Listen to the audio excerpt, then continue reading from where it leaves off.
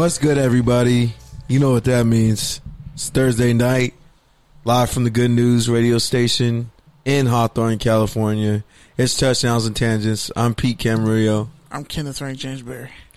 And shout out to the Ramley. Consecutive losses since the last time we were on these airways. Fantastic losery. Fantastic. Blowing the game to the Buccaneers, and now the Seahawks have the ball, or are challenging the ball. I might have just jinxed them. But yeah, they're supposed to get the ball with about 2 minutes left and hopefully sealing up the game. So there goes first place in the NFC West. Here comes a wild card. Here comes San Francisco. Undefeated San Francisco. Yeah, that's a weird one. Oh, boy. But yeah, without further ado, we got our very special segment back this week. It's time for Kenny's Community Conversations. So before we get into the actual interview, you want to just preface it a little bit? Yeah, I'll preface it with I talked to Lusinger head coach Thomas Barnes. Funny story. So one of the cables popped out right when I was about to go live. And then I spent like 20 or 30 minutes making sure like everything was all the way in the groove. Had to call. Shout out to Keith for getting on Ring. Shout out to Michael. Had to pretty much damn near FaceTime, figure it out. And it was literally 2 little plugs that were sticking out the back that held up everything. But thankfully, Coach Barnes was totally patient about all of it. So got that crisis averted, and then went right to the interview. He talked a lot about his program, some of the things they face, tradition, the Mayor's Cup, because it's been traditionally against Lusinger and Hawthorne, and Lawndale pretty much has dominated it, and then winning a state title kind of just raised the bar up for the whole district. And I kind of also talked about how, you know, the history of the Cincinnati Valley School District from the time I was in high school till now. It's 9 years. A lot changes in 9 years. It's a preamble, not a whole synopsis. Yeah, no, just the preamble. And also, something that did make the air, but he did say they've been, because when I asked Londa about their weight room, you know, they told us, and when Coach Barnes brought up that the team has been practicing outside with their weights under a big tent. If you go down Rosecrans, right by Lusinger, you can see it's a big white tent. All their weights are under there. When it rains, some days they can't even lift. It's rusted. They've had issues, and they've had that issue for about 2 years now. So it's not just Lawndale. It's starting to look like it's just a district-wide thing where athletically not getting enough support in areas that they need it. So it'll be interesting talking to, eventually, I'm just going to put it out there, start, fingers crossed, talk to Derwin Henderson, Hawthorne High's head coach, see what that's like. But yeah, it's good, about 30-minute conversation, so it was good. I'm excited, can't wait for y'all to hear it. Hopefully you'll learn something. And it's my first time hearing it, so I'm excited to hear it. Here we go. Have here head coach of the Lusinger Olympians. Go ahead, state your name. This is Coach Barnes, Thomas Barnes. Thomas Barnes. And fresh off a victory against Santa Fe High School. Beat them 14-0? 14-0, yes, sir. 3-2. I think most games, you've been there about 2 years? Yes, it's my third year coming up. Yeah, right third year. Pretty much off to a fast start. En route to at least, make the playoffs. The last time Lusinger made the playoffs 4 years ago? My first year we made the playoffs. All right. And it was 10-3. That was the year before I got there. They were 10-3. Okay, year before. My bad. Year before 10-3, won league pretty much outright. You come on, you lose a lot of seniors, a lot of talent, rebuilding the program back up. How's that transition been? It's been pretty good. I think The way that we're doing it is a lot different, I guess, from everyone else. We're not getting a lot of transfers. It's like a lot of homegrown kids that, live around the corner from the school. Like if I give 3, 4, 5 kids a ride home in about 10, 15 minutes because they all live right around the school. It's a pretty cool deal. We kind of build it from the ground. Like a lot of the kids have been with me for 3 years now. So I have about 27 juniors that have been with me since I got there. Mm-hmm. And we only have 6 seniors in the whole program. Wow.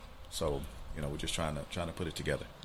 And what was it like inheriting the program, coming off that huge year for Lusinger, first year? How was that? It was really tough. I don't think people understand the expectations when you just had a coach that went 10-3 before I got there. And I know how that is because I came into a situation where, as an assistant coach in other places where the teams were awful. So anything that you do is great. Like I came into a situation at Long Beach Milliken where the team had just come off of 0-10, and they were 2-28 over a 3-year period. We won 5 games, and everybody loves you. You're the hero. You know what I mean? Where in this situation, they were 10-3, so now the expectation is we're going to the championship next year because they missed it that year by 1 game, so we should be going to the championship. Well, no, all of those kids really graduated. This is a young team, so in that process, I'm glad that, the kids that have stayed and weathered the storm really are kind of starting to reap some of the benefits of, the hard work and the struggle of really building the program, rebuilding it from, where it was. And how many of the kids know the history of the program? Because, like I said, full disclosure, I went to Lawndale. I was on that 2009 team that went to the playoffs. A lot of the guys I played with don't play football anymore. They got kids, families. And we still remember those times, and we were kind of connected to the school. And I know Lusinger was, too, because my sophomore year, they pummeled us. I think they beat us like 66-3. I don't know. It was bad. Like that. I remember watching on TV, Channel 22, Mark Rogers play, and like all the Lusinger greats, and hearing all these tales. And I felt like I knew almost as much about, the history of the school as they did. But obviously, 10 years is a long time. Things change. Kids come and go. How do you feel like the kids are connected to that Olympian history? I think there's not a tremendous connection to the history of the school. One thing that I've really been trying to do is reach out and find alumni who have been successful coming through Lusinger and gone on to do a lot of positive things. And I've talked to some people, and we've actually had a couple people come and talk to the kids, and we're trying to get more to come and speak to them and say, hey, I sat in the same seat that you're sitting in. I played on the same field that you're playing on right now, so it can happen. You can do it. You know what I mean? Like one of our kids who was with me my first year, Elijah Miles, he's at Chadron State now. He's a starting tailback down at Chadron State in Nebraska. And I had him come back and talk to the kids and kind of just talk to them about how college life has affected him and what he's learned since he's been in college. You know what I mean? We just had a kid that graduated. He's at Utah State right now, Keith Harris. I want him to come back and talk to the kids now that he'll only be in school a semester, but I want him to come back this year and talk to him and say, hey, because he was just on your team last year, just kind of share that next level experience with the kids. And I've also reached out to some of the alumni from way back to say, hey, can you come and just talk to the kids and tell them, what it was like when you were here and what your process was in at the university level. And some of those guys have gone on to the pros, and just say, hey, man, this is what it is. This is what you have to do to make it. So they have that understanding, because a lot of times you sit and if you don't have an example of it, you can't see it, then you don't believe it can happen. You know what I mean? No matter how good you are, you need to have something that kind of speaks to you and says, hey, I can do it. You know what I mean? Sometimes it's a person, sometimes it's a situation or an event. You know what I mean? But whatever it is, I just want to be, involved with sparking that flame in the kid and get them going. You know what I mean? Just to help them out, to try to get as many as you can to the next level, because as coaches, that's our goal. We want to help as many kids as we can to go on to the next level, even if it's not with football, just in life. You know what I mean? I want you to be successful. Yeah, and with alumni like Coach Tolliver, he was like a huge staple of that program. We reached out to him. Yeah, I talked to him, and he actually gave me a list of people who graduated from there, and I've talked to some of those people, and they've given me information to those people. Now it's just a process of reaching out to them and having them come back and talk. Some of the guys have come back and talk. Matter of fact, there's a guy that's supposed to Ali Jamal is going to come back and talk to some. I mean, it's a process right now, just getting those guys. Getting them to have the time to come and talk to some kids in the middle of the day, because a lot of people have jobs now, but a lot of people live far away. So it's just a matter of getting them there, maybe getting them to a game and coming and talking to them before the game or after the game. Just trying to, some of them are said they'll send videos to come and talk to them. I even had one of my former players who's in the league now, John Ross. He came back and spent the day with the kids and talked to them. You know what I mean? So they're like, oh my God, that's John Ross. Like, yeah, that's a kid that that played for me that has been successful, and he made it. Having a career year too. Exactly. He's doing really well right now. They got a game tonight. I wish I could go. Didn't get him on my fantasy team. Kind of regret it now. Had him last year. A lot of people sleeping on him. Changed numbers, everything. Yeah. And as far as that goes, like bringing players back, bringing history, like how. Because all the coaches obviously have different backgrounds, but what's your background? How did you end up at Lusinger? It was a situation where the coach left kind of late in the game, where they posted the job, I guess, pretty late. I didn't start coaching there until June. My first day at Lusinger was graduation day 2017. Wow. So it was really late in the game. I had been coaching in Long Beach for about 7 years, and then I had gone over to Paramount High School to become the offensive coordinator there. A buddy of mine was a head coach. He had open heart surgery. He asked me to come help him out because he wasn't going to be able to, function for a little while. So I helped him out for a year, and then this opportunity came around. And my intention was I was going to go coach at Crenshaw High School, but just something, God just talked to me. It's literally, and I'm not like super religious, anything like that, but God really spoke to me and said, hey, this is where I want you to go. It was weird where I was like, okay. I was like, something's telling me to go to Lusinger. And I said, okay, well, if this happens, then I'll go. And it happened. Okay, if they call me and tell me I got the job today, then I'm going to go. They called me like 30 seconds later. And I said, wow. But I had a meeting over at Crenshaw High School. And I was still kind of halfway like, man, I want to, because that was my first place ever coaching was at Crenshaw with Coach Garrett. My first 4 years coaching was with him. And we were supposed to have a meeting to discuss how we're going to do things that season. And I said, well, I'm going to go to the meeting, and I think I'm going to go to Crenshaw anyway. The meeting got canceled. I didn't cancel it. They canceled it. Like, all the coaches were supposed to go, and it got canceled. I was like, okay, God, I got you. I'm going. And I just said, okay, this is the place for me. This is where I'm going to be. This is where you want me to go. That's it. It's done. And as far as I know, you talked about off mic, you said you coached on the Centennial team. Yeah, I was an assistant coach with Eric Scott. He was the head coach at Compton Centennial. I was there, I believe it was 2009. Went over to help him out. He needed some help, and it was that was probably one of my greatest experiences, because the year before I got there, they had gone 1-9, and I know that's my guy, that's my brother. So I went and helped him out, and we ended up having the only undefeated league championship season in Compton Centennial history. That was a pretty special season. I remember that because we got beat badly by Centennial our last either our last game of the regular season before the playoffs or second to last. I think it was our last, because I think we played El Segundo on senior night. But yeah, we lost to Centennial. We were like, wow, it was impressive, because I remember like people used to look at Centennial as a laughing stock. Exactly. But then it's like, wait, no. Oh, they bullying people. And that culture kind of changes. And I feel like no matter where you go as a coach, when you see that, you carry a piece of that with you. So how are you kind of molding and shaping Lusinger's image? Because I've been a part of a couple of teams that were very successful. And just, being when I first started at Crenshaw, it was 1999. That's a long time ago. In 1999, in 98, I think Crenshaw was 3-7 before we got there in 99, and we came in and went to the championship game. So as a first year coach, I was a frost off coach, and I coached the receivers on the varsity level. just kind of helping out, and just that experience where all I knew as a coach was championship, and then the next year I think we went to the semifinals, and so on, and that kind of built the Crenshaw, kind of dynasty that it was for so long, where Crenshaw, has won like I think 4 or 5 championships since then.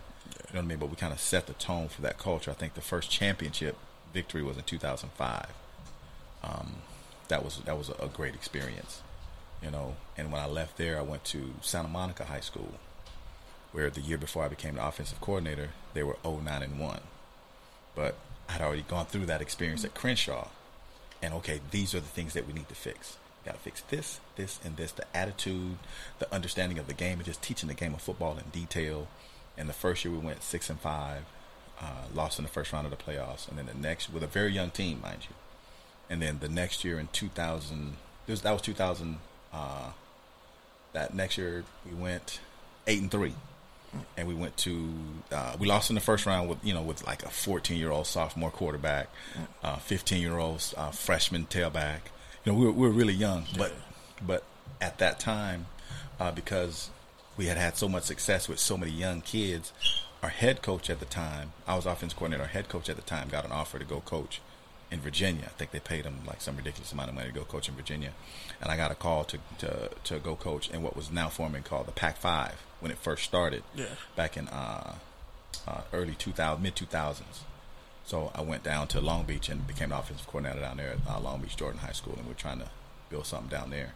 So we got a chance to really, just got a chance to install some culture in some places and kind of do things, and people look at it in a certain way. Some people don't like the way, sometimes I do things or whatever, but I feel like it works. I feel like it takes a little while to take hold, but once it does, I think it's a really, really special thing. Did you and Coach Clark coach together at Santa Monica? No, he was there, I believe.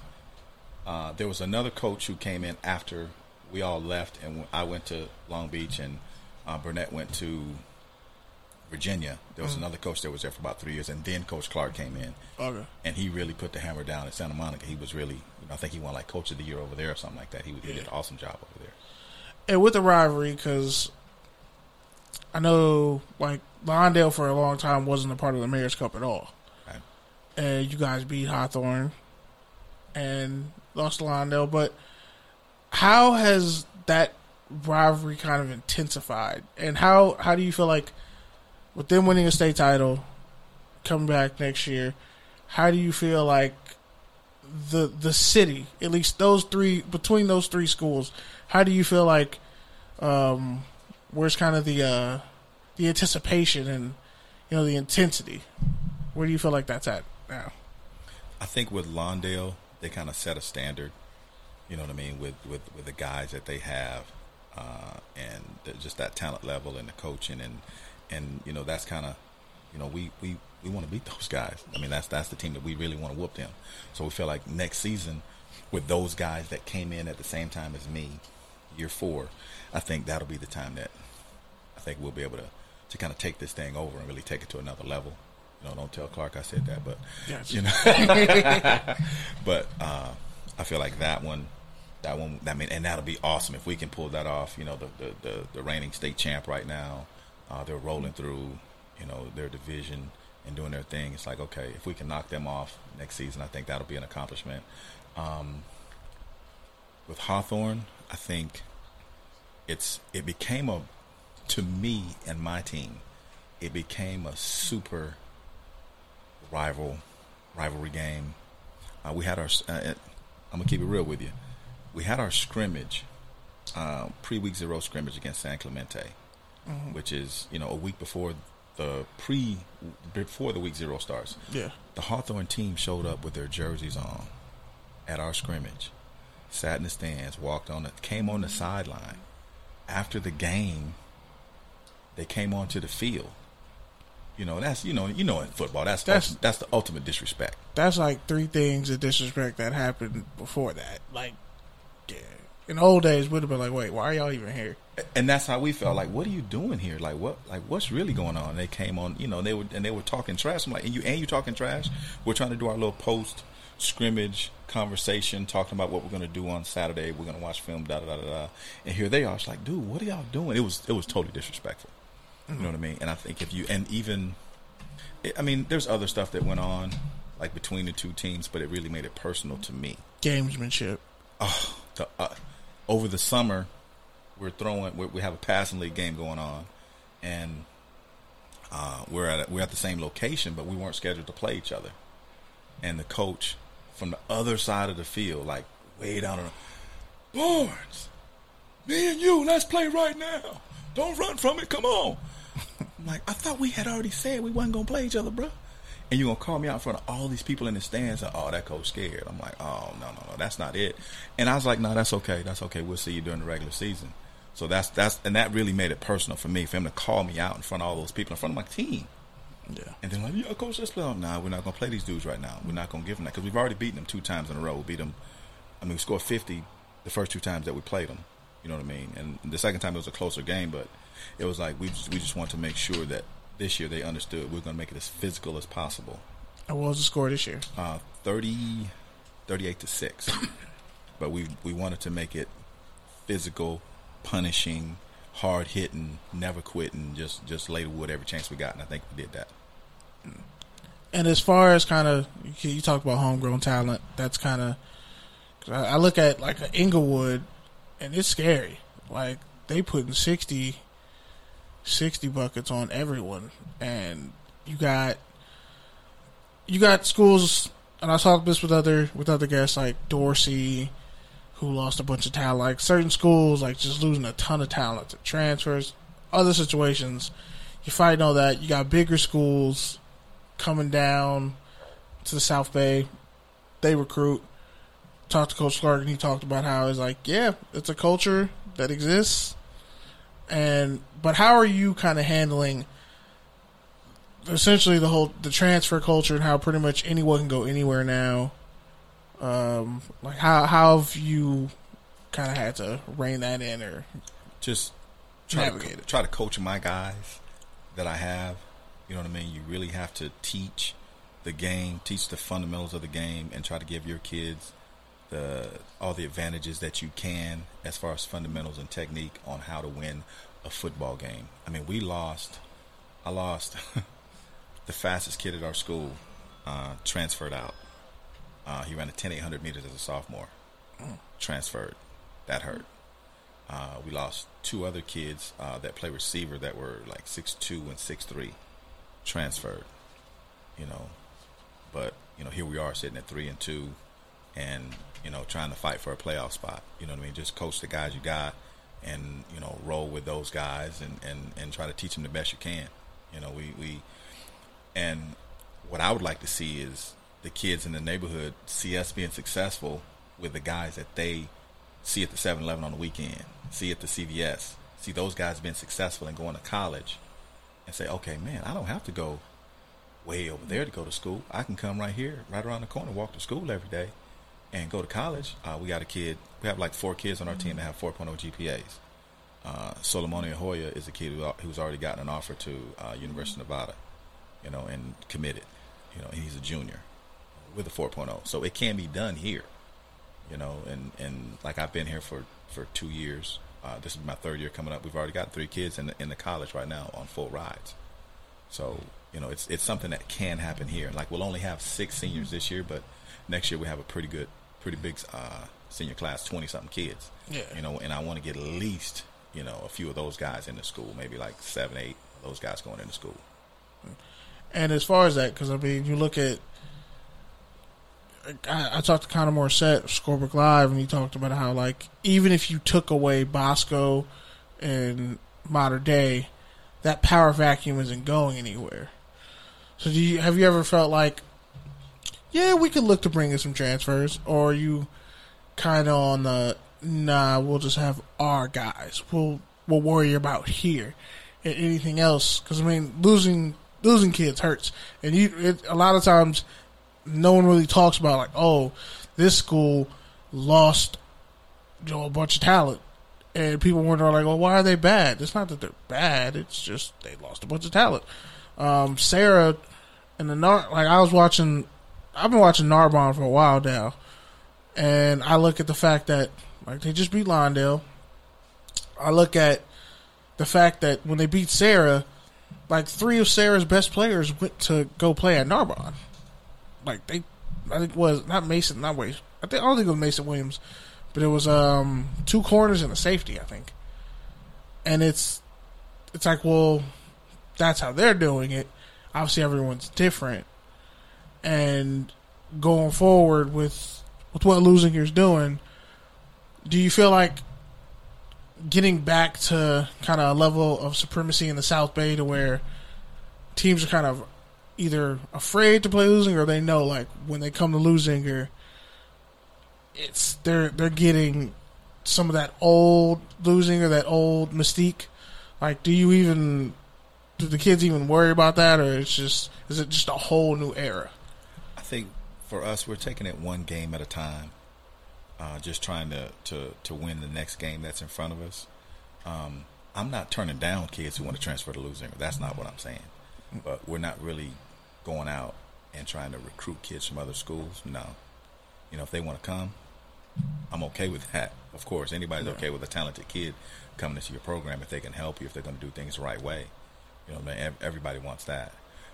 But what we're really focusing on is the guys that are here with us, making sure they get their grades right. They're not just prepared to graduate. I don't really talk about graduating from high school. I'm talking to my kids every day about going to college. I want you to be college prepared, and people don't understand there's a difference between being a high school graduate qualifier and being a college entrance qualifier. There's different levels to the game. So I'm trying to make sure that they clearly understand that my goal for you is not just to graduate from high school, but to go on to college, because you can graduate with a 2.0, but it's very difficult to get into college with a 2.0. So our goal is 3.0 minimum for our kids. So we just try to set that standard, with the guys that we have, and just try to coach the heck out of them, and really make sure that, hey, man, do the right thing. Be respectful to your teacher. Don't talk back. Don't talk back to that security guard. Don't talk back to that administrator. Be respectful to the teacher. Yes, ma'am. No, ma'am. And these are conversations that I've had with my team on multiple occasions, where it's like, we'll talk about things like, hey, I want you to do something weird today. I want you to say, yes, sir. And then I want you to look at the person that you're saying it to and look at the reaction on their face. They're going to look at you like you're crazy. Yes, ma'am. Yes, sir. And the kids will come back and say, yeah, coach. Oh, man, they thought I was crazy. They just kind of, and a lot of times people will take a step back and look at the kid like, whoa, he said, yes, sir. He said, yes, ma'am. Because that's something that's kind of, it kind of died in the 80s or 90s or something, man. Just, opening the door for people and holding it and stuff like that. So we talk about those things, just trying to build a culture with the young men, and making sure that they understand it's not okay to cuss in front of adults. It's not okay to cuss at all, but just, just the respect factor. Yeah. Just a different deal. And with, league play coming up, what's your outlook on what you guys have before you, and the history you guys could make going back to the playoffs? It's gonna be tough. We got Peninsula, Redondo, Miracosta, Palos Verdes, Compton Centennial. Most of those teams are really good. A lot of talent, a lot of money behind them, a lot of personal trainers and dietitians and all that stuff, and it's hard to compete with that, but that's the that's the schedule that's been put in front of us, so that's what we're going to play. We start off with Peninsula this Friday night at Peninsula. They're bringing out lights, so it's going to be a night game, so it starts off there, just kind of see where we are, see if we measure. We want to measure up, and let's see what it is. Let's see what we can do. Yeah. And as far as kind of, because in an environment like that, like, you're not just battling a team, like, whether it's the refs, the crowd, whatever, just getting to the game, getting settled, the visitors' locker room, all those things. Like, how, in your coaching experience, have you handled that? Whether it was trading tape with somebody, not getting tape back, like, how have you kind of handled those things, and what are some of the things that stood out to you? Well, we know going into that situation, going into league play, we know we're down 14 points when we get there. It's just like going to Orange County. The referees are not going to be on your side, buddy. And we know that. So don't you complain. Don't you talk crazy to the ref. Don't get into a shoving match with somebody. Don't you punch anybody. What are you getting mad for? We told you before you got on the bus to go. The referee's not going to give you that call. He's holding me. Oh, so what? Okay, we've gone over how to get the holding off of. We've gone over how to expose the holding. You know what I mean? We have different techniques and fundamentals for that. So don't give me an excuse. Okay, because there's 14. They might as well put 14 points on the board or give us negative 14 when we get there. And we know that already. You know what I mean? When we Orange County and over here with these guys, we know what it's going to be already. We know it's going to be some touchdowns called back. We understand that coming in the door. So we just got to compete even harder for that. Yeah. Anything else you want to add as far as the senior class, the leadership of the team, anything? I mean, I love this team. I think this is the best that I've felt about the team since I've been here as far as just like the direction that we're going in. We got some really good, a couple of really good guys that are starting to kind of emerge as leaders. We got Peter Tukatau, who's starting to emerge as a leader. Marcus Jackson, he had to take over the quarterback spot because our starting quarterback broke his foot. Our running back broke his foot as well. You know what I mean? So Peter's taking over the tailback spot. Marcus is taking over the quarterback spot. And those guys, I mean, it's amazing. Just what they've done as far as they're playing both ways. They're old school football. You know what I mean? Just like when he's playing quarterback and safety. Peter's playing middle linebacker and tailback. Smash mouth, hit you in the face. Just bringing the wood every play. He's playing and Peter's playing the best football that I've seen him play. He started every game since I've been here as a coach. He started for me as a sophomore, and he started every game for us at middle linebacker. Now he's starting at tailback, and he's doing a great. I think he's rushed for over 100 yards every game he started. I think he had like a $150 one game, a $170 another game. He's really stepped it up, and I just love to see that old school mentality where it's like they don't come off the field like Marcus is our long snapper. I mean they do it all. It's real old school football. Yeah, and I know Coach Brown, one of the coaches on staff, he actually was one of my coaches at Lawndale, and I'll just say it because I graduated and I'm removed from it. I can say there's a stigma against South Bay teams, in particular schools like Lawndale, Hawthorne, Lusninger. For some reason, we just don't get calls. You play at El Segundo, expect not to get some calls. You go to North Torrance or South, especially South Torrance, I don't. It's sad that the quality of refereeing in that regard, that aspect hasn't changed. Not that all the refs are bad, because they're not. But there is a certain pocket to where I've noticed it, and I kind of wish they would fix that. But it is what it is. You do what you do. You control what you can control. One last question though, because I know they're switching from Max Preps to Scorebook Live. Have you had to deal with that yet, or are you still? I'm still on Max Preps. That's where I kind of go to get my information from is Max Preps and Cal Preps. I haven't really used the Scorebook Live one yet. I think our athletic director may have to use it because that's what CIF is requiring that they use, to input information. But I haven't really dealt with that yet. I'm still on the Max Preps deal. Cool. So it's probably like a grace period I hope so.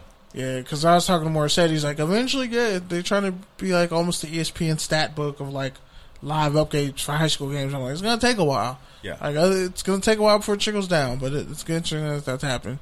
But thank you, Coach Barnes, for coming on. Appreciate your time. Thank you. Anything else you want to wrap it up? The floor is yours. No, I mean, just hopefully people come out to the game on Friday out of Peninsula and come out and support us for the rest of the season. We just come out and support the kids. Definitely. So, yeah, Kenny, shout out to you for making that interview happen. Thank you. There's still like 15 seconds left in it, but whatever. We can hear ourselves. It's all good. We're going no sound effects on the headphones either. So, whatever. There's we played through it. There's no snare in my headphones. It's not the first time. But anyway, shout out to Coach Barnes. He's going to be playing Peninsula, their first night game in years.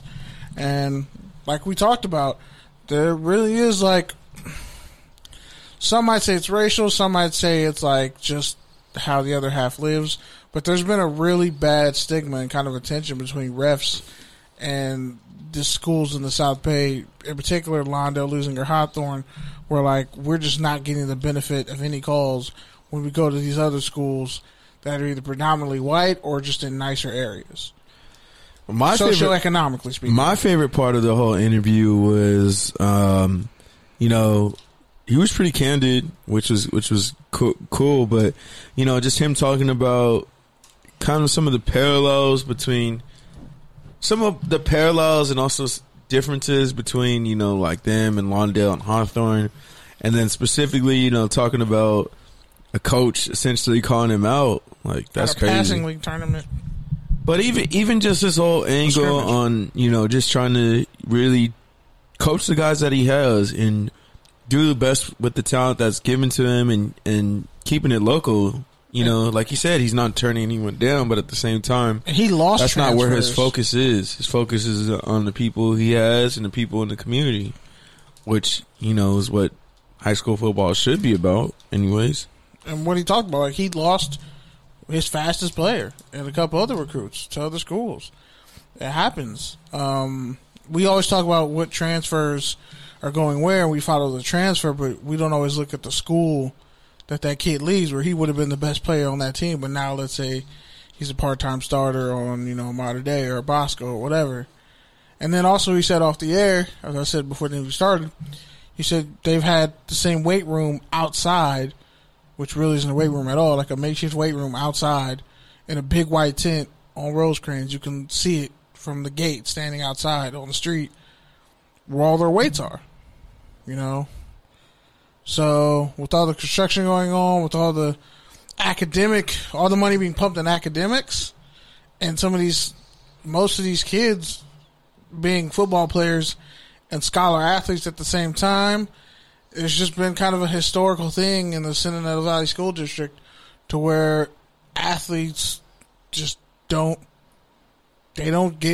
athletics doesn't get the money it should probably deserve or even warrant. But I think that kind of brings everything back to what you were first talking about when you were talking about, you know, re-engaging the alumni and legacy. Finding people who've been there before, because ultimately, I mean, that's kind of how you raise funds. Like, that's how you build your booster program up. Like, that's how you get the extra stuff that you need. I mean, ultimately, the weight room, I mean, you can't do too much about that. But the other stuff at least can start with getting your alumni back re-engaged. I know. Yeah, the base. And I mean, and if you can get a pro player like in your tenure, like that helps a lot too. John Ross is working out there in the off season. Yeah, so exactly. So it's like if those kind of guys can get money, like for instance, Birmingham, when I coached there, you know, that was when Malik Jackson had just won the Super Bowl and just got the big contract from Jaguars. So he was really putting a lot into the school, having camps there, you know, helping them get their field back up, helping them do some events and some fundraising. So any of that sort of stuff helps, and it doesn't even always have to be a pro player. I mean, it could just be someone who went to college, played ball, someone who was important to the community, someone people remember. But yeah, man, speaking of people you might remember, speaking of community members, speaking of culturally concise commentary, speaking of my fellow Bay Area family, good, intern sir? Don't ever social media sir. Don't ever press that button ever again while somebody from the Bay Area is saying yeet. You understand me? Welcome home. Welcome back. Hi, people. So for the listeners who don't know, why don't you let them know where you were? Where'd you spend the last month of your life? And how sad you are to be back. So about a week ago. Okay, I came back from Japan. I was there for a month, from August 23rd to September. Yeah, it was absolutely amazing, and I had to come back to the ghetto, which is the United States. Not even just LA, just this whole country in general. Slums. So, but I enjoyed myself. I went exploring in Tokyo and Yokosuka on the base side where my brother is, because he's in the military, in the Navy, in specific. Blah blah blah. Sorry, guys, I'm high. I don't even think you're high. I think you're nervous. No, I just been so high and jet lagged that I haven't been here. I'm still in transit because I don't want to believe that You had to make up for that month. Yeah, The life that is a month tangent THC. right now. and the fucked up thing was that week, that same week, I got strep throat because they had a family day at the base on the boat on the Reagan, and they had everybody's families come in and they did a fleet show, which was pretty cool. But I guess somebody's nasty ass kid or somebody has strep throat, and I partied that night. I got fucked up that night with those people, with the Navy people. They drink, sailors drink, Of course. and I thought I could keep up, so I was hungover and it just kept going the next few days, and then I found out that there was a case of strep throat going around, so I had to deal with that the first week I got there. But then I was able to bounce back, eat and explore and do a lot of things, and then after I lost my wallet for a periodic time, but Damn. Japan is dope as fuck. They returned my wallet to the police station. Damn. So- that never happens. Exactly. That's that why would I said. never happen That's here. why I said I was so sad that I had to come back to the ghetto because I would have never thought that if I dropped it here in LA, any other state, New York or wherever, I would not find my wallet again. And your Maybe credit your score would take phone. like a 500 point hit. Maybe your phone, but for sure not your wallet. For They sure not your returned wallet. everything, even with my money, everything. So this is my second time being there, so it was a lot more chill for me to go there because I wasn't as overwhelmed. So I was able to enjoy myself that much more. But yeah, I'm back. So we asked you this off air, and we told you to hold the answer, but let us and the listeners know, what was the absolute best thing that you ate during your whole month there? Like, what is it that you still remember, that you're salivating just thinking about? Like Everything. But like I said, I have my go-tos. I have my moods. So I can't sit here and say I had a favorite thing because all of it's my favorite. But I guess my absolute number one thing is ramen. but is there any place that you can remember where you were just like, Oh, my this top one two is better? was the one that was right around the corner from my brother's place. And there's a chain that's called Furyu Ramen. And it's Hakata style. So there's like thin noodles.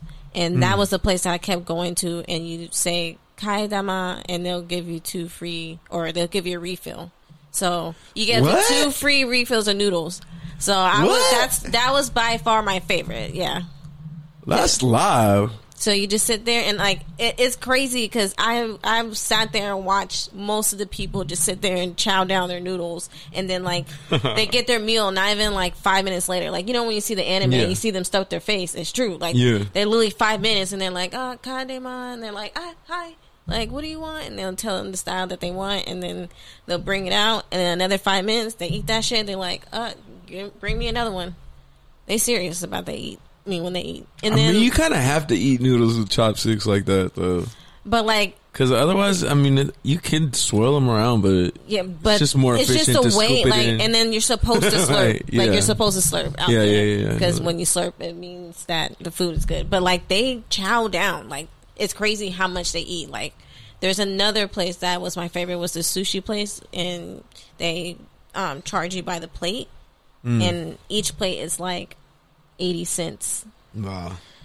And you stack it, and I've seen people stack their plates up to like 15, 20 plates. Damn, that's some Kobayashi shit. But like these people, it's like one person. They're sitting. I'm looking at their plates. I only have like 7, thinking I'm a pro, and I turn around, there's like 15, 20 plates stacked, and I'm not exaggerating. Like it was. And they're probably like no bigger than you. No. And they were super just skinny. getting started, most likely. Yeah. Like, I've noticed it's a constant, like, they're always eating. So there's always a place to eat. Like, you can't, even when you go into the little convenience stores, they have food ready to go for you. Like, they're always eating. But, like, at the same time, you're always walking around and going to your destination by foot. So whether it's walking off the bus or walking off the train, you're basically walking everywhere. So I'm not surprised that, they're always eating because they're constantly on the move. Like, rarely did I see somebody who was like morbidly, I can't even speak, y'all. Morbidly obese. Yes, like to the point where they're in the wheelchair and somebody has to push them. You can tell that they just eat. Like, there's people that were big, but for the most part, you don't see people that are like overweight to the point where it's like, oh, there's something wrong. So, yeah.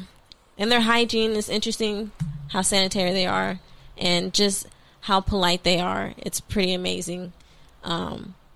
And just how they do things and etc. It makes you look at America completely different, because you're like, this is a lot of things that are simple and you think it's so complex because you're in a different country. But as soon as I got there and you're doing all these things, whether it's getting on the bus, on the train, how you do certain things on the bus, or how you interact with people, it makes more sense than what we're doing out here. So sometimes I wonder, like, is America really the greatest? Like, I mean, we do have a lot of privilege out here, but at the same time, but you know what's crazy? You only have to go back, 65 years? That's true. To answer that question. The last person to like actually America. find out slavery You know what's funny though? was 1964. I met a friend that I went to college with. America. He's from Japan, and I asked them, I said, what do you guys think of Trump? And they like Trump. But the thing is, they don't. He keeps us going backwards and them going forward. Is, they don't see what happens inside, like the inside politics. And it's also like, I mean, But they like him anyway? But they like him because he's interfering with the politics between China and Japan, and China have a thing. So in the sense that it's like he's helping them out. So it was like, I wanted to be like, yo, you don't know what he's doing. But at the same time, it's like, I'm in a whole different world. I mean, this is what they care about. I think the other part too is because, like, you don't always understand racial and social, dynamics of another country. Right. So it's like, to them, they might not understand all the different layers of problematic shit that Trump does. They definitely don't. They don't in terms of the day-to-day, but they understand racism. Yeah, but not really. In the same context that we do. It's my brother's ex, I remember the first time I went out there, I had to explain to her, like, the civil rights movement and, like, the effects of racism still in our system, whether it's, the prison and education. And she was, like, in awe after I was explaining to her, even though, like, her English and my Japanese was so limited. I was, like, simply telling her, like, no, we still go through discrimination, A, B, C, and D, blah, blah, blah, blah. So they were in shock. But it's just like, the more you know, the more you see, right? So it's like, but they don't see that, you know what I mean? Exactly. Someone who's been here or lived here for years, they might understand it more than someone who only knows America through Hollywood and movies and the internet. Yeah, they definitely don't see that. So global media is definitely different. Like, someone who's from here, but from there, like, they live here, went to school here, but their roots are in another country and they can go back home. They kind of can see both sides of the picture. Yeah. So there's also, like, that weird kind of line where it's like, yeah, they know what it is, but like you said, you go over there, it's a whole nother world. And, like, it just made me, like, not like when I say, like, a wake-up call, it just kind of made me go, like, like, I can't sit here and always press my opinions on somebody, because here I am in a whole different country and they have no idea what's going on, and this person's not even really affecting their day-to-day life. So it was just interesting, and like I said, I love it there. I miss it. I already missed it as soon as I landed in LA. As soon as they said, oh, we are 45 minutes in arrival to LA, I was already just, my lips was curled up and just in attitude. But I mean, I did miss it out here, but I definitely want to make my way back. So, did your flight get delayed? Yes, that's how I knew that I was going back to the ghetto. Okay, when I was going to Japan, no delay. It was perfect, straight there. I got breakfast and lunch on the flight. Okay, Maybe it wasn't grade A, but I got breakfast and lunch.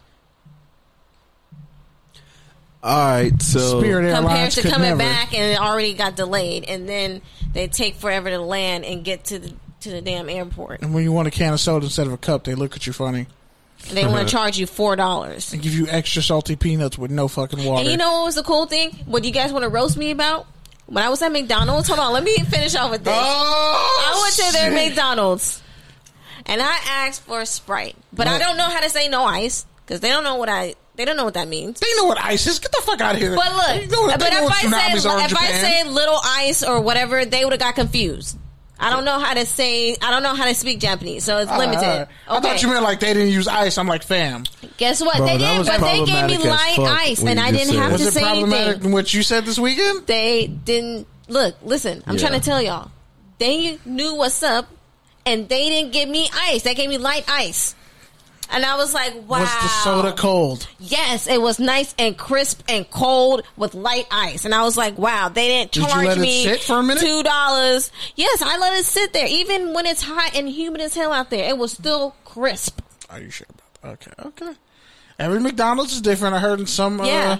McDonald's in like France, they serve literally like McFrog legs and shit. Their service is so great in McDonald's. Like literally, it was packed, and I was like the fourth person in line, and there's 2 people ahead of me already, and I literally ordered my food as soon as I got my thing and sat down. Within 2 minutes, my order was ready and accurate. Were there like homeless people? No, and like in Shibuya and Shinjuku, there's like you can see some homeless people, but it's not like Skid Row. No way in hell. Damn, we the poorest, stupidest, richest country ever. So on that note, Yeah. I guess we should talk about football. Yeah, I heard Yeah. there's some things that happened. Yeah, Kenny and I went to the Rams game this weekend. That shit was a shit show. No invite. Called off work for that. TFTI. We literally went last minute. Like I called off work. Like I literally texted him at noon, and the game started at 1. TFTI. Yeah, I'm just saying. Like we thought you were still jet lagged, so I'm gonna give you that. I was still jet Yeah. lagged, but TFTI. Next one we go to. the USC UCLA. Damn, like the that. USC She don't even UCLA believe tailgate. me. She don't even believe Hey, me. That's serve, fucked up. serve. You can believe me. That's I'm not fucked gonna lie. up. I'm not. Give me a heads up. He's from the IE. All they do is lie. You gonna be real with me? I'm being honest with you, straight up. We having the tailgate. USC UCLA. Pick a side, but don't pick UCLA. And it's gonna be. We're gonna have a tailgate. We're gonna have a live recording out there. And pull up. So when you guys were gonna inform me? You guys. You've didn't been tell out of me. the country. I've still been in contact with y'all. Have you not like noticed? Like we mentioned it on like almost every episode. Like I talked mad shit about UCLA. But still, you could have What tell you- formally. what tell you could the- have formally sat there and my said, God. "Hey, You want a formal Oh letter? By the my way, where's your God. notebook? Where's your notebook? Yeah. My You've been out of your notebook- notebook for like Yo, 7 weeks. notebook. My notebook is at the notebook. house. It has a lot of weed residue on there because I've been rolling up a lot lately on there. But so I Also, couldn't bring it. I didn't want to, TFTI. TFT. I was saying that for Kenny, not me. TFW. The fucking nerve. I mean TFN. But yeah, man. So the game was fun. I was wasted. I killed a pitcher before we even left. Spilled all your lobster fries and I had to give you half my jerk chicken fries. Oh, I forgot about that. That was the that made ultimate me sacrifice sad. as a friend. I did it without even. I just That gave made him me half my sad. fries, and he almost dropped that shit too. By made the me way, so sad. that jerk chicken quesadilla was next level. And then when the Rams lost to their former player Ndamukong Suh, Rams fans and Rams media slandered all season, saying he wasn't worth it. And then he single-handedly recovered the game-winning touchdown. Fumble return for a touchdown. Scoop and which was like score. 60 yards. Yep. Big man touchdown. Yep. So I was just running From the around kid. talking shit to Rams fans. In year what? 13? Nah. He's in Is year it? 12, damn near? 12, 13? Him and Nah, I don't think he's. I think it's year 10, bro. Because he's Barely like is it? 32, yeah, it's up there. 33. So I think it's like year 10. All I know is the multiple fights we avoided in the stands. The fight you almost got into at the end of the game by yelling out "Sue." So you kept saying so. I was not saying it like that, bro. You're exaggerating. How were I was you not saying it then? How were you was saying saying it then? So. Yeah, I was like, I was not saying it like that. yes, He's you saying were. it like that. Yes, you were. No, I was You're gonna not, lie. bro. You're gonna lie. I swear to God, I was not saying it like that. You're going to hell then because you're lying. Yeah, I was not saying it like You that. definitely, bro. Okay. I need Okay. to invest in. You heard what you wanted to hear, which is Bro, Video you can camera ask the recording, other two. You guys. can ask the other people who were there, Yeah, who were like which restraining you and keeping you from falling on your face because you were fucked no, up. I wasn't doing it like that, bro. You were I was yelling going, out, "Sue." Sue. And you get that high pitched annoying thing I that was you going, do. Sue. Yeah, which is what I just did. like a boo. And then you were like, "So Did anybody you're have a doing recording that. of this? I did not do that, Yes, bro. you did. You No, did it I by the didn't. bathroom. Did anybody have No, a I didn't, recording of bro. this? No, because we don't snitch. But he did it. I did not do And that. he knows he did it. I swear and to the God, I people didn't who were do that. there with me know you did it too. No, and I they'll didn't, probably bro. be texting you and telling you that you did it because you did it. But speaking of which, Whatever, bro. fuck Justin I'm Bieber. so over you snitching on me every That's week. not snitching, bro. That's definitely That's snitching, not bro. snitching. You brought it up first. That's definitely How is it snitching snitching. if you are Not, admitting not only yeah, is you it said snitching, so. but it's lying on me. You was I'm not lying on me, lying. I'm snitching. not lying, You're bro. capping, bro. First off, you never say cap. See what I say about these IE dudes? Yeah. He ain't never talked like this before. Capping, bro. Capping, bro. Oh, don't act like he was comfortable with the word. Sounding like Kylie lying she ain't going over and get some You sound D. like Demi Lovato. First off, all eyes. I'm gonna post an Instagram story with just a blue cap, bro, and people are gonna know what I'm talking No, it's about. gonna be you. Oh my god! It's gonna be you because you were lying that whole game. Oh my goodness, he would not shut up. I wasn't even there like half the game. When you were there, I wasn't even on the way there to half the game, time. on the way. I wasn't even sitting next to you. You were sitting You were like on the right- other end of me of our group. No, and by the way, you like kept digging in the popcorn bag instead of just taking the fucking popcorn bag. I had my hand out like this for 30 minutes. And it wasn't popcorn; it was kettle corn. Kettle, whatever, same difference. Not the same thing. That shit was fire though. It's not the same. That shit was fire, and I wish we would have hit up that beer garden. But whatever. That wasn't the details. But anyway, speaking So of devil's yeah, outside of details, that, we're gonna talk about Demi Lovato no. being trash. No. No, Justin Bieber's trash, and Demi Lovato came I out of actually nowhere. want to get out of here on time, so let's talk Yeah. about football. Well, I said what I was gonna do. I talked about Demi Lovato. I don't know what else you want from me Weren't you guys gonna bring up the Shakira and J Lo? because it's already been decided. Shakira is better than J Lo. No, She is. no, you're literally. America and Puerto Rico, all of fucking Colombia. Okay, cool. Okay, I'm never slandering Colombia. So J-Lo's or a Col- hell of a performer. Even that bartender told you last week, Shakira hasn't done shit in like 10 years. Here. Even She hasn't Mancini, done anything even here. Mancini told you last week that Mancini's- she had problematic semantic comments, He which always is says why that. she's in hiding and underground. Not really. She wasn't hiding. She kind of just been like a whole ass. Bro, you're not even a Adult. Shakira fan. You don't even know shit about her, and you're just Are you just a being J Lo problematic. hater?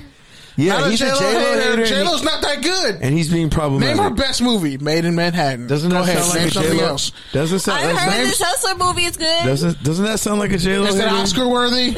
Is Doesn't it that Oscar sound worthy? exactly- Selena. No movie with He Car- literally said she's Bro. not that good in flex. That's literally a hater, bro. That's not That's a hater. literally a That's hater. being honest. She can't sing like that. She can But carry yet- her tune, But she's a good performer. But yet he She's couldn't an industry name a plant. Shakira song last week. Besides "Hips I don't Don't have to Lie," because I respect the culture. only song he And I named know was "Hips that- Don't Lie." No, I And named like then- three. And then Ladies Night. What were the went and three? said some more. I don't remember. I was high Exactly, today. bro.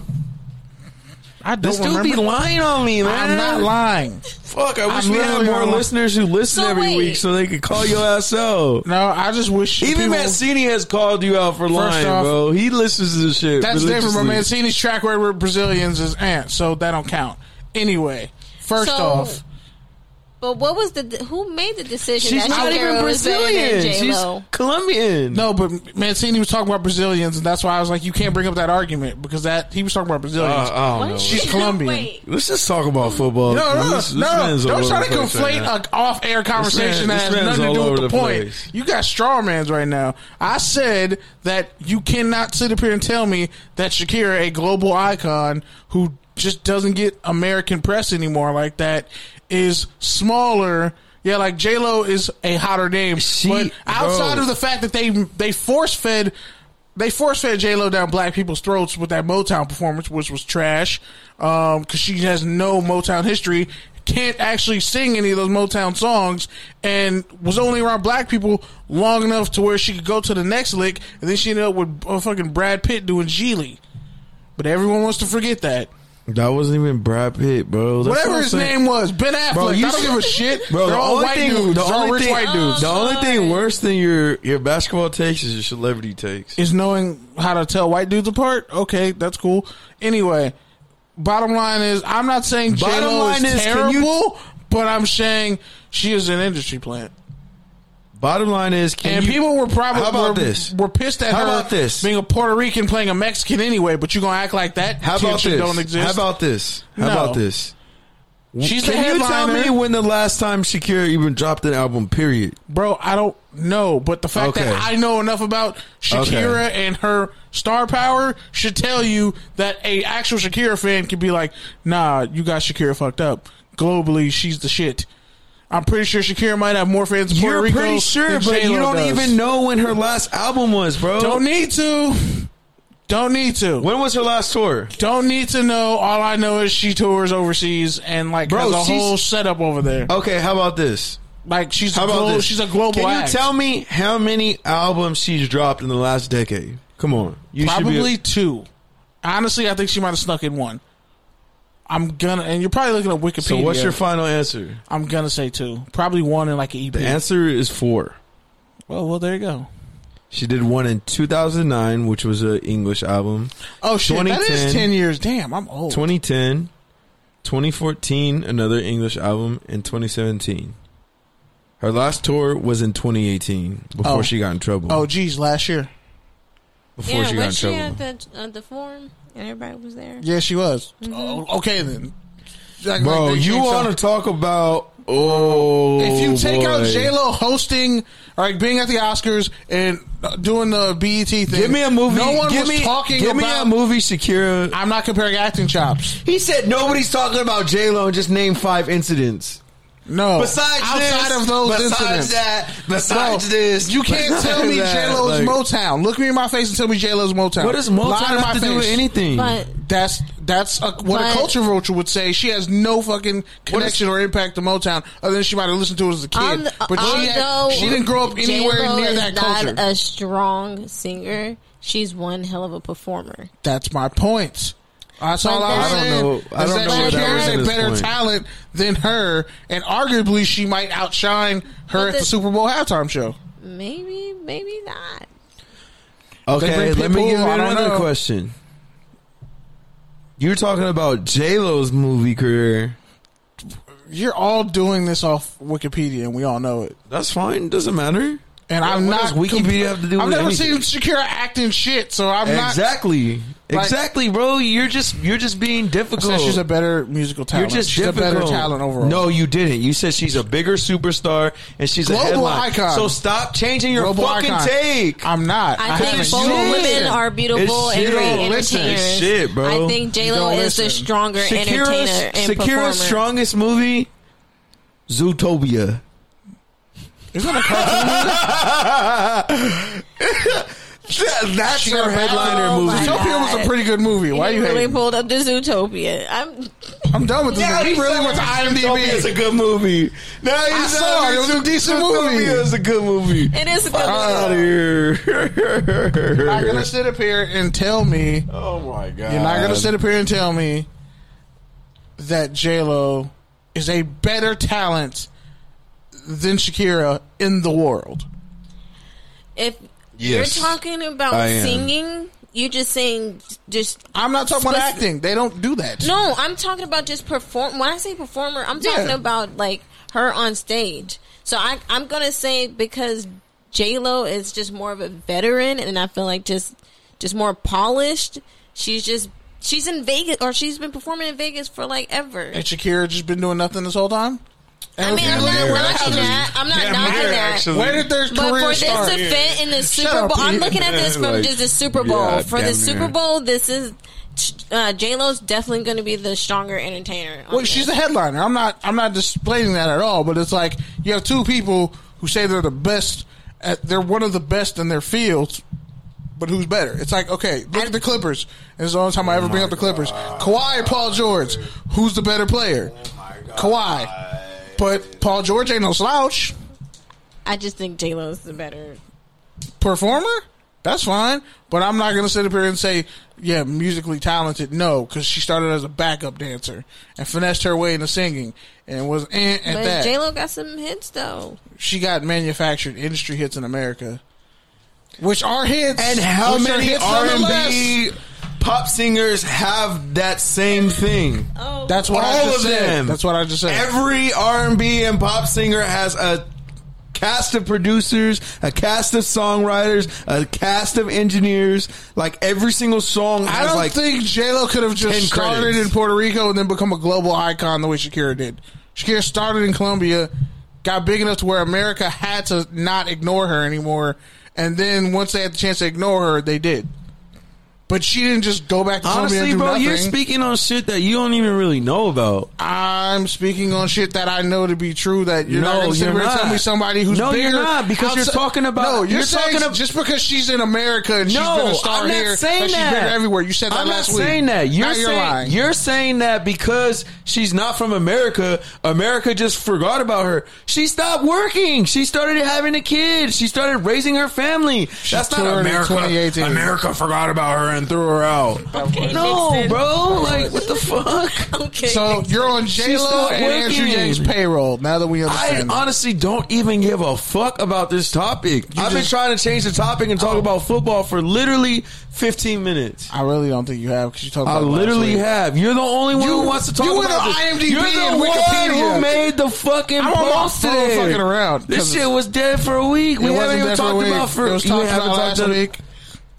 No. Okay. We haven't the closer talked about and it closer all we week. get to the Super Bowl, keep that same energy. Keep that same energy. Because when the Super Bowl halftime show comes around, and some people are like, you know what, I don't think Shakira did better, even though she wasn't the headliner. I'm going to just look at you like, okay. I don't know, bro. We asked that bartender who said J-Lo was better. You asked one bartender. Would you ask the other four? No, you didn't. So shut your My ass girl up. said J-Lo was better. And your girl also said that Shakira is undoubtedly the better talent. Yeah, but Okay, still, then. Shut up. J-Lo is a bigger star. I never even Here. said Shakira wasn't a better talent. I said J-Lo said she was is a a bum bigger last star. week, bro. You're the one who kept saying, God. I I'm know over more it. Shakira's music than you. What are you talking about? I had her first CD. Bro, I had you called Shakira. her a bum, though. You're like, Oh my God, You're bro. like, You're just J-Lo's speaking way on shit better. you don't even know about. Holy shit. And I'm the culture vulture of the show. I'm not a culture vulture, What but I the know not to fuck? shit on somebody from another country who does great music. Nobody is shitting. Just- Nobody you is kinda shitting on were. Shakira. Your You're acting whole like basis J-Lo's of the this argument great is thing, and I'm like, Your people whole have called out basis- J-Lo for a while now. your whole basis It's of the not just argument me. is Shakira is from Colombia. And so she has the backing of Latin America, I don't which is talk like bigger that. than just Puerto Rico and United States. That's literally South what this guy America. got on air and Like talked all about. of South He's like, America. all of South America is so much bigger. Where did you hide Even this though like voice? 30% of them don't have internet to stream stuff, but yeah, they're Where did you definitely get that fucking bigger. number from? Could you They're talk like this the definitely rest of the bigger. show? Please talk They're like this the rest of the definitely show. bigger. Like, shut the fuck up, bro. Like, So- I don't even know why you're arguing about this shit like you even fucking care. It's It's just my just fucking opinion. annoying. You don't care, you don't know about it, and you're not budging. So why the fuck are we talking about this? Why are we using up our fucking precious airline for this bullshit ass Airline? that one, you're not gonna budge on, two, you don't know shit about, and three, you don't even I really actually care do know about. shit. You didn't even watch the Super Bowl halftime show last year. 'Cause it was You're probably not trash. gonna watch it this year. So why the fuck are we talking about this bum ass topic? Holy shit. This is funny. Fuck. This is how I feel when he brings up the Clippers and he says, I don't bring up the Clippers on this podcast. You bring them up. This nigga's really This is mad. a football podcast. Holy shit. He's brought up the Clippers before, but okay, I guess our archives are You- lying. All right, cool, man. So, Do how your about thing. the Bengals? Oh my god. The Bungles? Yeah, they're terrible. They are god awful. Like, I honestly think between the Raiders and the Bengals, if you had to like torture me with watching one, I might just gouge both my eyes out and just like pour bleach in my ears. Like, watching them play is like just watching someone like break a bone repeatedly. Who is the worst undefeated or winless team? The Raiders haven't won, but they're terrible. But I think It's got to be the Dolphins. I'm gonna say they're bad because we know they're bad, but the Bengals have no excuse to be this bad. They kind of do. They're going through transition. They still have Andy Dalton. AJ Green's hurt. This one. They still have O-line and D-line problems. Their secondary and linebackers are getting old. No, Willie Jackson out of Houston has only been in the league like 3 years. They have young corners. Jesse Bates is a good player. He was only in the second year, third year. Yeah, that's true. Carl Lawson, Jordan Willis. That's true. Geno Atkins like their oldest player, I think. They've been aging out those their secondary players. Yeah, and they're linebackers, but when it comes to the Bengals, like, they have no excuse to be this bad. The Redskins. That's just incompetence on Gruden's part, because I think if somebody else was coaching that team, I don't know. they might be undefeated. I don't know. If you throw in Haskett, like, if you look at how they've played, like, I don't see them. Bro, winning. Paul Richardson is their number one receiver. It was Terry McLaurin, but he got hurt. He's a rookie. Hurt his hip or his groin, but like, they have, like, the fact that he was Bush League and purposely didn't start Adrian Peterson and let him be a healthy scratch, that pissed off some of the veterans. Then you go and look at the fact that the whole situation with Trent Williams, the fact that he's still not there. Yeah, I think that's a big part. And that's the medicals. Like, they're a failure as an organization. So I think, yeah, they're bad, and they kind of deserve it because how they're run. But the Bengals have no excuse to be this bad. Everybody was talking all this crap about Zach Taylor, and I'm like, bro, did you watch him play in college at Nebraska? Okay, y'all really think just because he was pushed and streamlined like a lot of these shitty failed college quarterbacks, they just get streamlined into assistant positions and then become coordinators, and because they run like some type of a spread complex offense, and then you give them a head coaching job that they're just going to be right out of the gate great. It's like, no, that organization has problems too, but they have more talent than the Redskins and the Dolphins. If you look at what they have, Joe Mixon, Tyler Boyd's great. John Ross, before he got hurt, was doing good. The defense has some talent. They just can't get it together. So I would have to say the Dolphins, they're just bad because they have no talent. But if you look at the Bengals, they're bad, and they shouldn't be that bad. Yeah, I mean, I somewhat agree with you, but I think it's hard when your team's kind of going through a transition. I think hopefully they can finally get a new quarterback in there and start the process. I think it's their O-line. I mean, I'll put it to you this way. I don't know if it's the QB, but it's definitely not the QB. QB is not winning them games. Yeah. Derek Carr. So yeah, the Raiders actually got the foot off their throat for once. Got a W, beat up the Colts, beat up Jacoby Brissett. Technically, that play where Trevor Davis scored, he apparently was offsides. Or he false started. Whatever, fuck it. But it doesn't count. So they didn't call it, so it doesn't count. And the Colts' top 3 plays were injured. The matchup of this week, for me at least, is in London. Obviously, Khalil Mack versus everybody. Khalil Mack coming back versus his favorite team. Unfortunately, they didn't, fortunately, they didn't put that game in Oakland because, well, that's a bloodbath. Probably would have been a riot. That's a bloodbath. Every time Mack sacked Carr, which every pick, I fully expect Mack to get one really good clean sack on Carr just for 5 years and not being able to do it. and then like some Michael Strahan, Brett Favre shit going on. Like, Yeah. I can definitely see Derek Carr just like Sliding to not get killed. Yeah. Because the left tackles, like Colton Miller and Trent Brown, are going to get abused. And that interior offensive line is going to get abused if they start doing stunts with him and Leonard Floyd, who's also freakishly athletic. And like long, like an athletic. He's what Alden Smith could have been in his prime from a coverage standpoint. Who's that? Leonard Floyd, because he definitely isn't the pass rusher that Alden Smith was. But coverage wise, yeah. And Roquan Smith is playing. In other Raider news and linebacker adjacent news this week, Vontaze Burfict caught a suspension for a hit on Indianapolis Colts tight end Jack Doyle. Caught a body. Ultimately, the NFL ruled that based off of his resume, I think he's had 7 suspensions since he came into the league. He had like 22. He had, I want to say, 22 personal fouls in 37 games at ASU. I played against him for Centennial.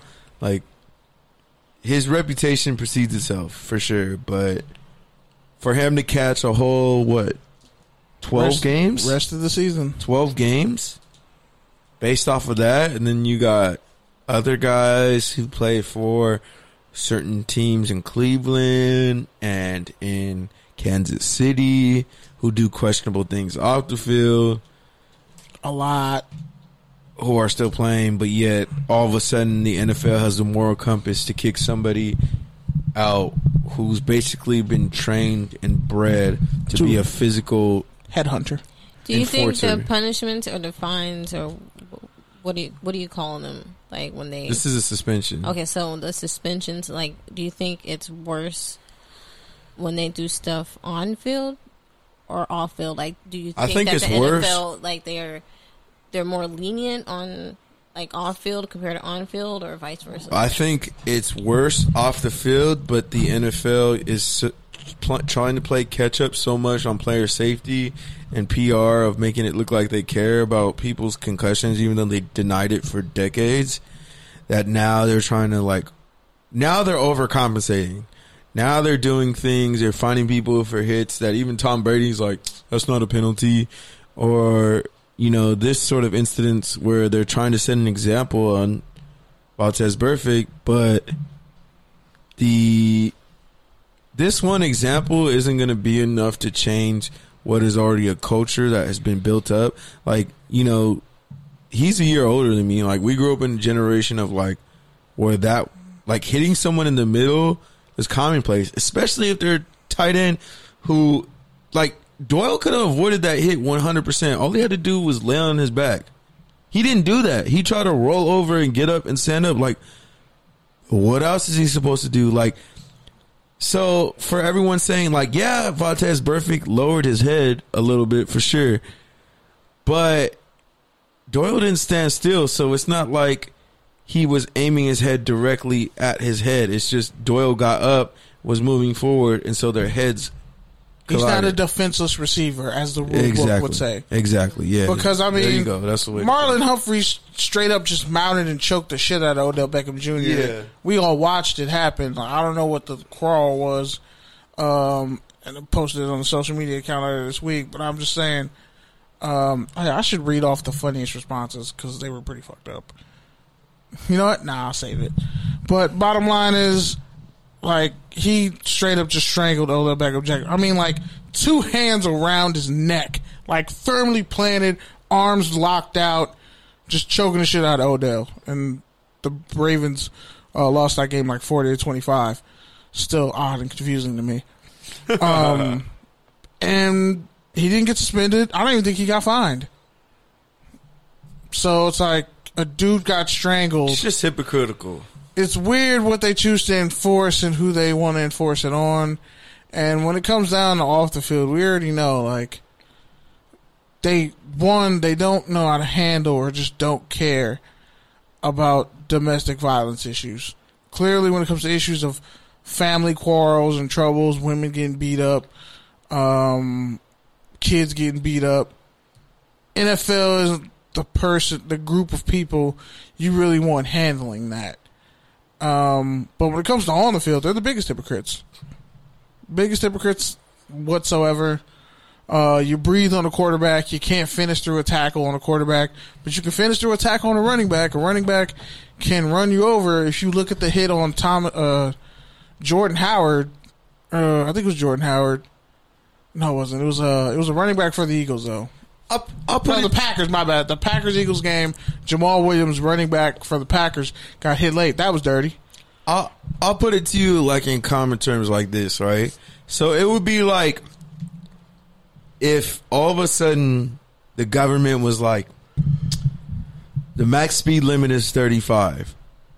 And it's like, so everybody else who's been driving 70 for the past 30 years now has to go 35. So now they're switching up, like, and then kind of like the whole helmet thing, like you guys were talking about with AB. Like, you were so used to doing it this way, and it's okay. It's been okay for a long time. So why now all of a sudden you want to switch things up? Which is okay because, like, yeah, you're supposed to adapt, and yeah, it's changing and it's changing over time, but like, you still can't hold that new standard versus like people who grew up in the old way, if that makes sense.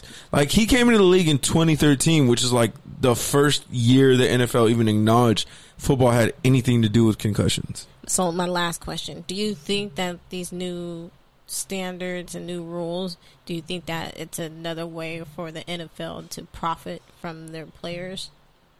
No, not necessarily, because I mean, I don't think they really profit from, or like not from their players, but another way to kind of like keep them in check and keep their profits in place. I mean, it's kind of like, I mean, I made this comparison like jokingly, but it's just kind of like, I mean, if you look at it in terms of like PR, maybe like, okay, it's like the OJ situation, like, this guy beat murder, so now let's get him for this other thing that's like not that bad, but we're gonna make it bad because like of these circumstances. Like, you could do that with anything, like, but at the end of the day, like, that individual hit, that individual play shouldn't have been the tipping point for the ultimate result that happened.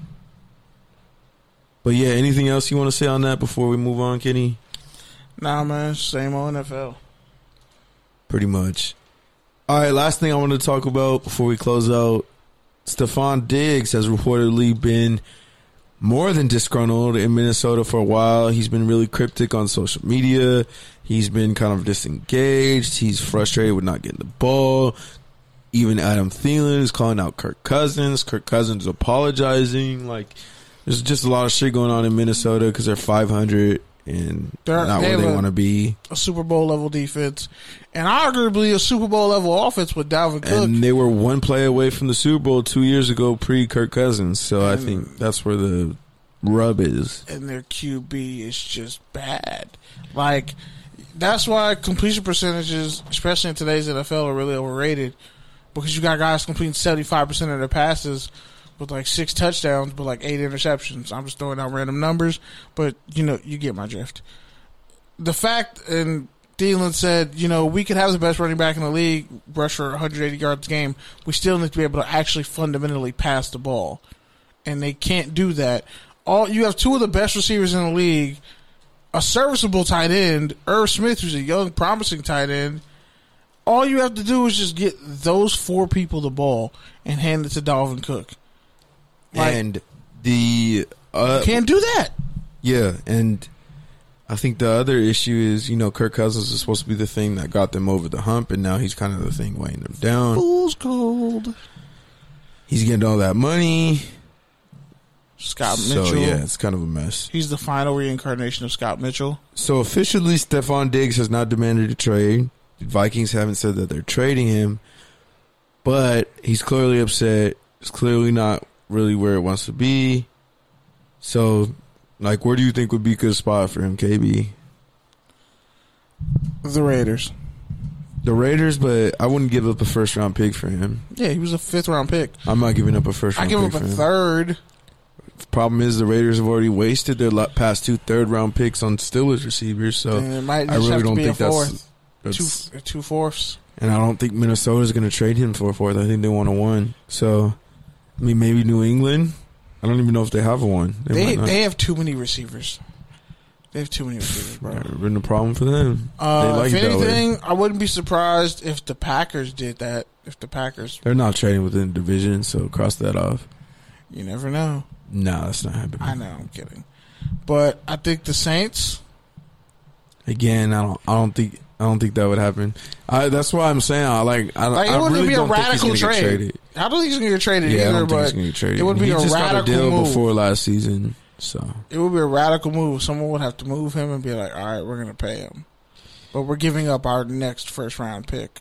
if anything, what would be more interesting is if they try to move Kirk Cousins or try to move for a QB. You're not moving Kirk Cousins. So who's paying him that much money? You're not, but you never know. San Francisco might be their best bet. surprised me. Denver was like, San Francisco, yeah, Emmanuel Sanders are going to get traded, but I'm not trading Emmanuel Sanders for Stephon Diggs, who's clearly the better version of Emmanuel Sanders. so on that note, let's go ahead and wrap it up. My fantasy team is in shambles. Do you want to go first, or you want me to go first? You want Serve to go first? I'll let Doesn't you matter. I really don't have much to say. I already said what I had to say, so. Let Serve go first. pick. Go ahead. Just say whatever you want to say. If you don't want to say nothing, you Say can what you pass. need to say, like John Mayer. It's been a month. I'm sure there's some shit you have to say. You've been away.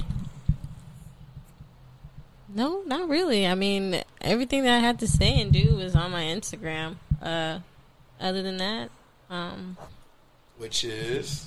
Yeah. my Instagram is Swerve, SWERV _ CERVTHO. Oh, wait. No, sorry. It is Swerve Serve, though. Okay, so SWERV CERV _ THO. So Swerve all Serve, that though. shit. Sorry, yeah. So follow there. It's on my highlights. Giving the wrong It's on my highlight, and That's yeah. all. So I guess I'll see you guys next Thursday. And sorry, I've been out of the loop. I'm still dealing with jet lag and adjusting, so I'll be back to my normal self next Thursday. So high and late. high and late, per usual. All right. Pork belly. You want to go next, Pork Kenny, or belly. you want me to go? I'll go. So funny thing happened this past week. I finally got my college diploma in the mail. And it's weird because backstory, I went to a little post center to get my mail. I got a package, open that shit. When I get home, it's a freaking a bicycle helmet meant for like a little kid. I'm like, what the fuck is this? I got an email saying my diploma went out, and now I have a bicycle helmet. What kind of bullshit is this? This is a sick, dirty game. Go back to the post office. They're like, oh, somebody wrote permanent marker on the thing. We gave you the wrong one. I was like, yeah, no shit. I wanted a diploma, not a bicycle helmet. I don't even have a bike. So whatever. Anyway, get home. My mom comes back home. She got home Monday night from being in Oakland for like a week, seeing my grandma. And my mom holds my diploma in her hand, just starts weeping and crying. And like, she's smiling and she's like, I'm so proud of you, and hugged me really tight. Like, you know when your mom hugs you really tight, like, and it's just melting in your arms? That kind of hug. Like, normally, like I said, I look at my degree, I honestly don't feel anything other than vindicated. And people know what I went through, know what I mean by that. And also just, I felt like it was a reaffirmation of like everything that I've been saying all these years about what I was going to do in my life and where things were going to go. And it just felt like that I fucking told you so moment. Like that load, that chip on my shoulder felt like it kind of fell off a little bit. And looking at my mom, seeing her smile, my sister smile, crying, getting all sad and shit, and being really happy and overwhelmed, it kind of made me realize, you know what? I did right. I did right by my 18-year-old self. Like, I went through a bunch of shit, made my way up through the JUCO ranks and everything.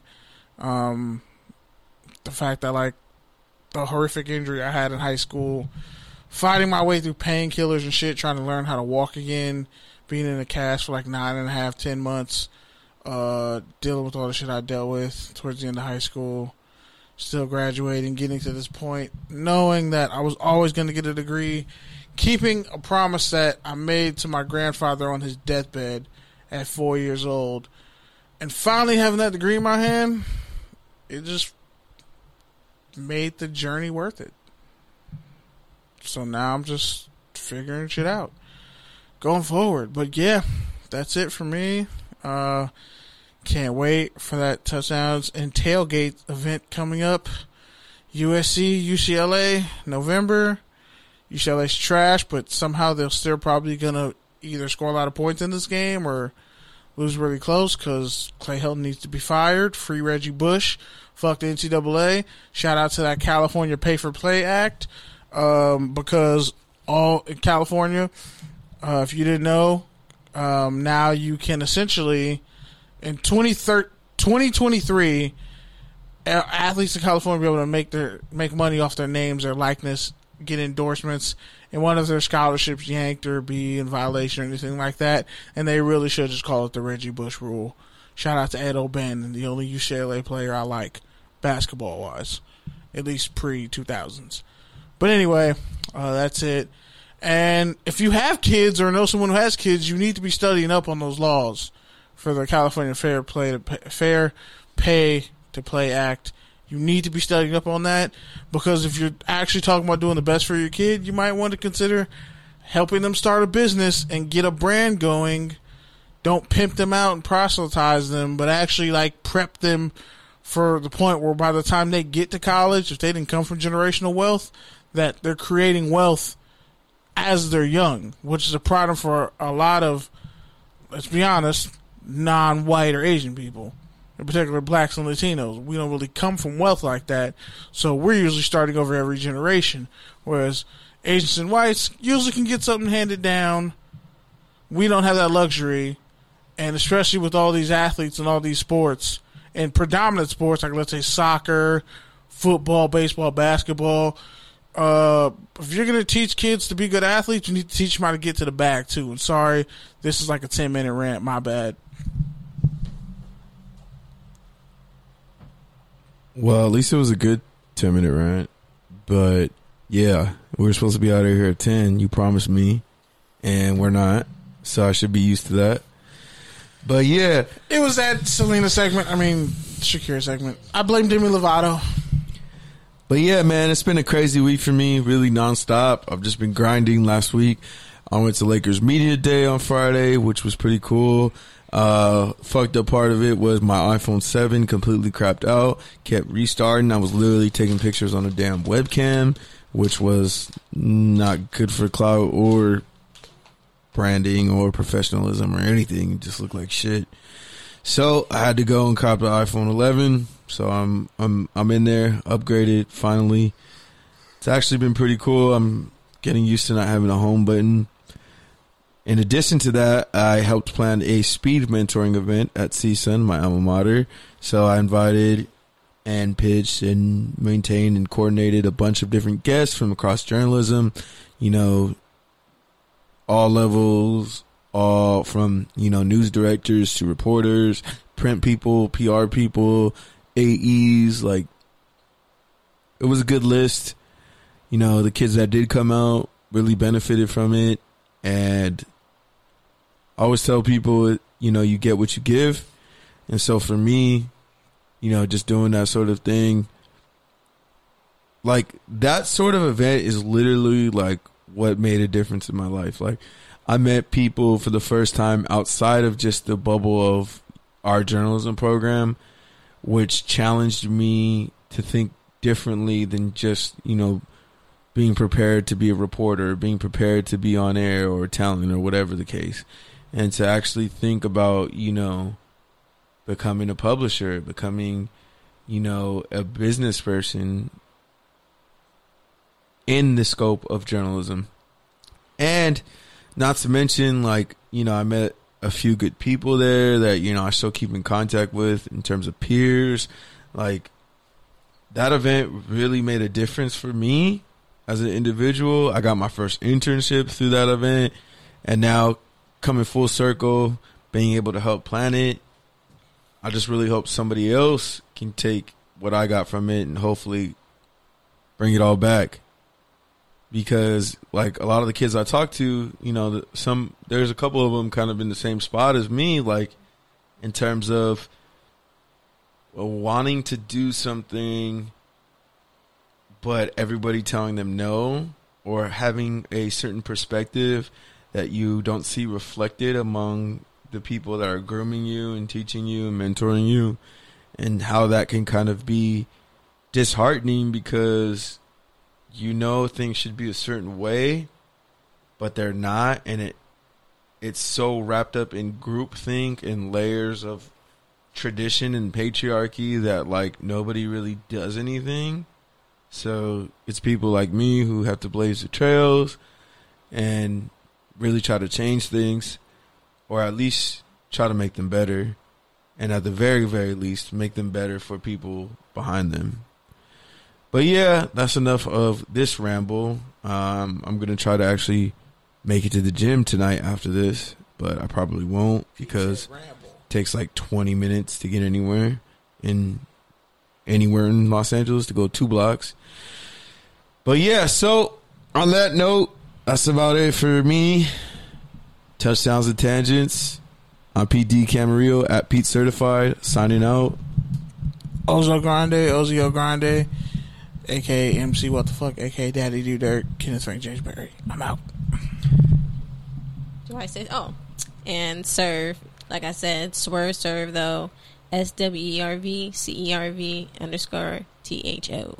And you can find us every Thursday on the Good News app, the Good News Sports side, as well as FPC Radio, X Squad affiliates, your favorite podcast app, and wherever else random, entertaining hood content lives. Touchdownsandtangents.com. Peep it. Make sure you share it with a friend if you really fuck with us. And if you don't, well, oh well. Good night.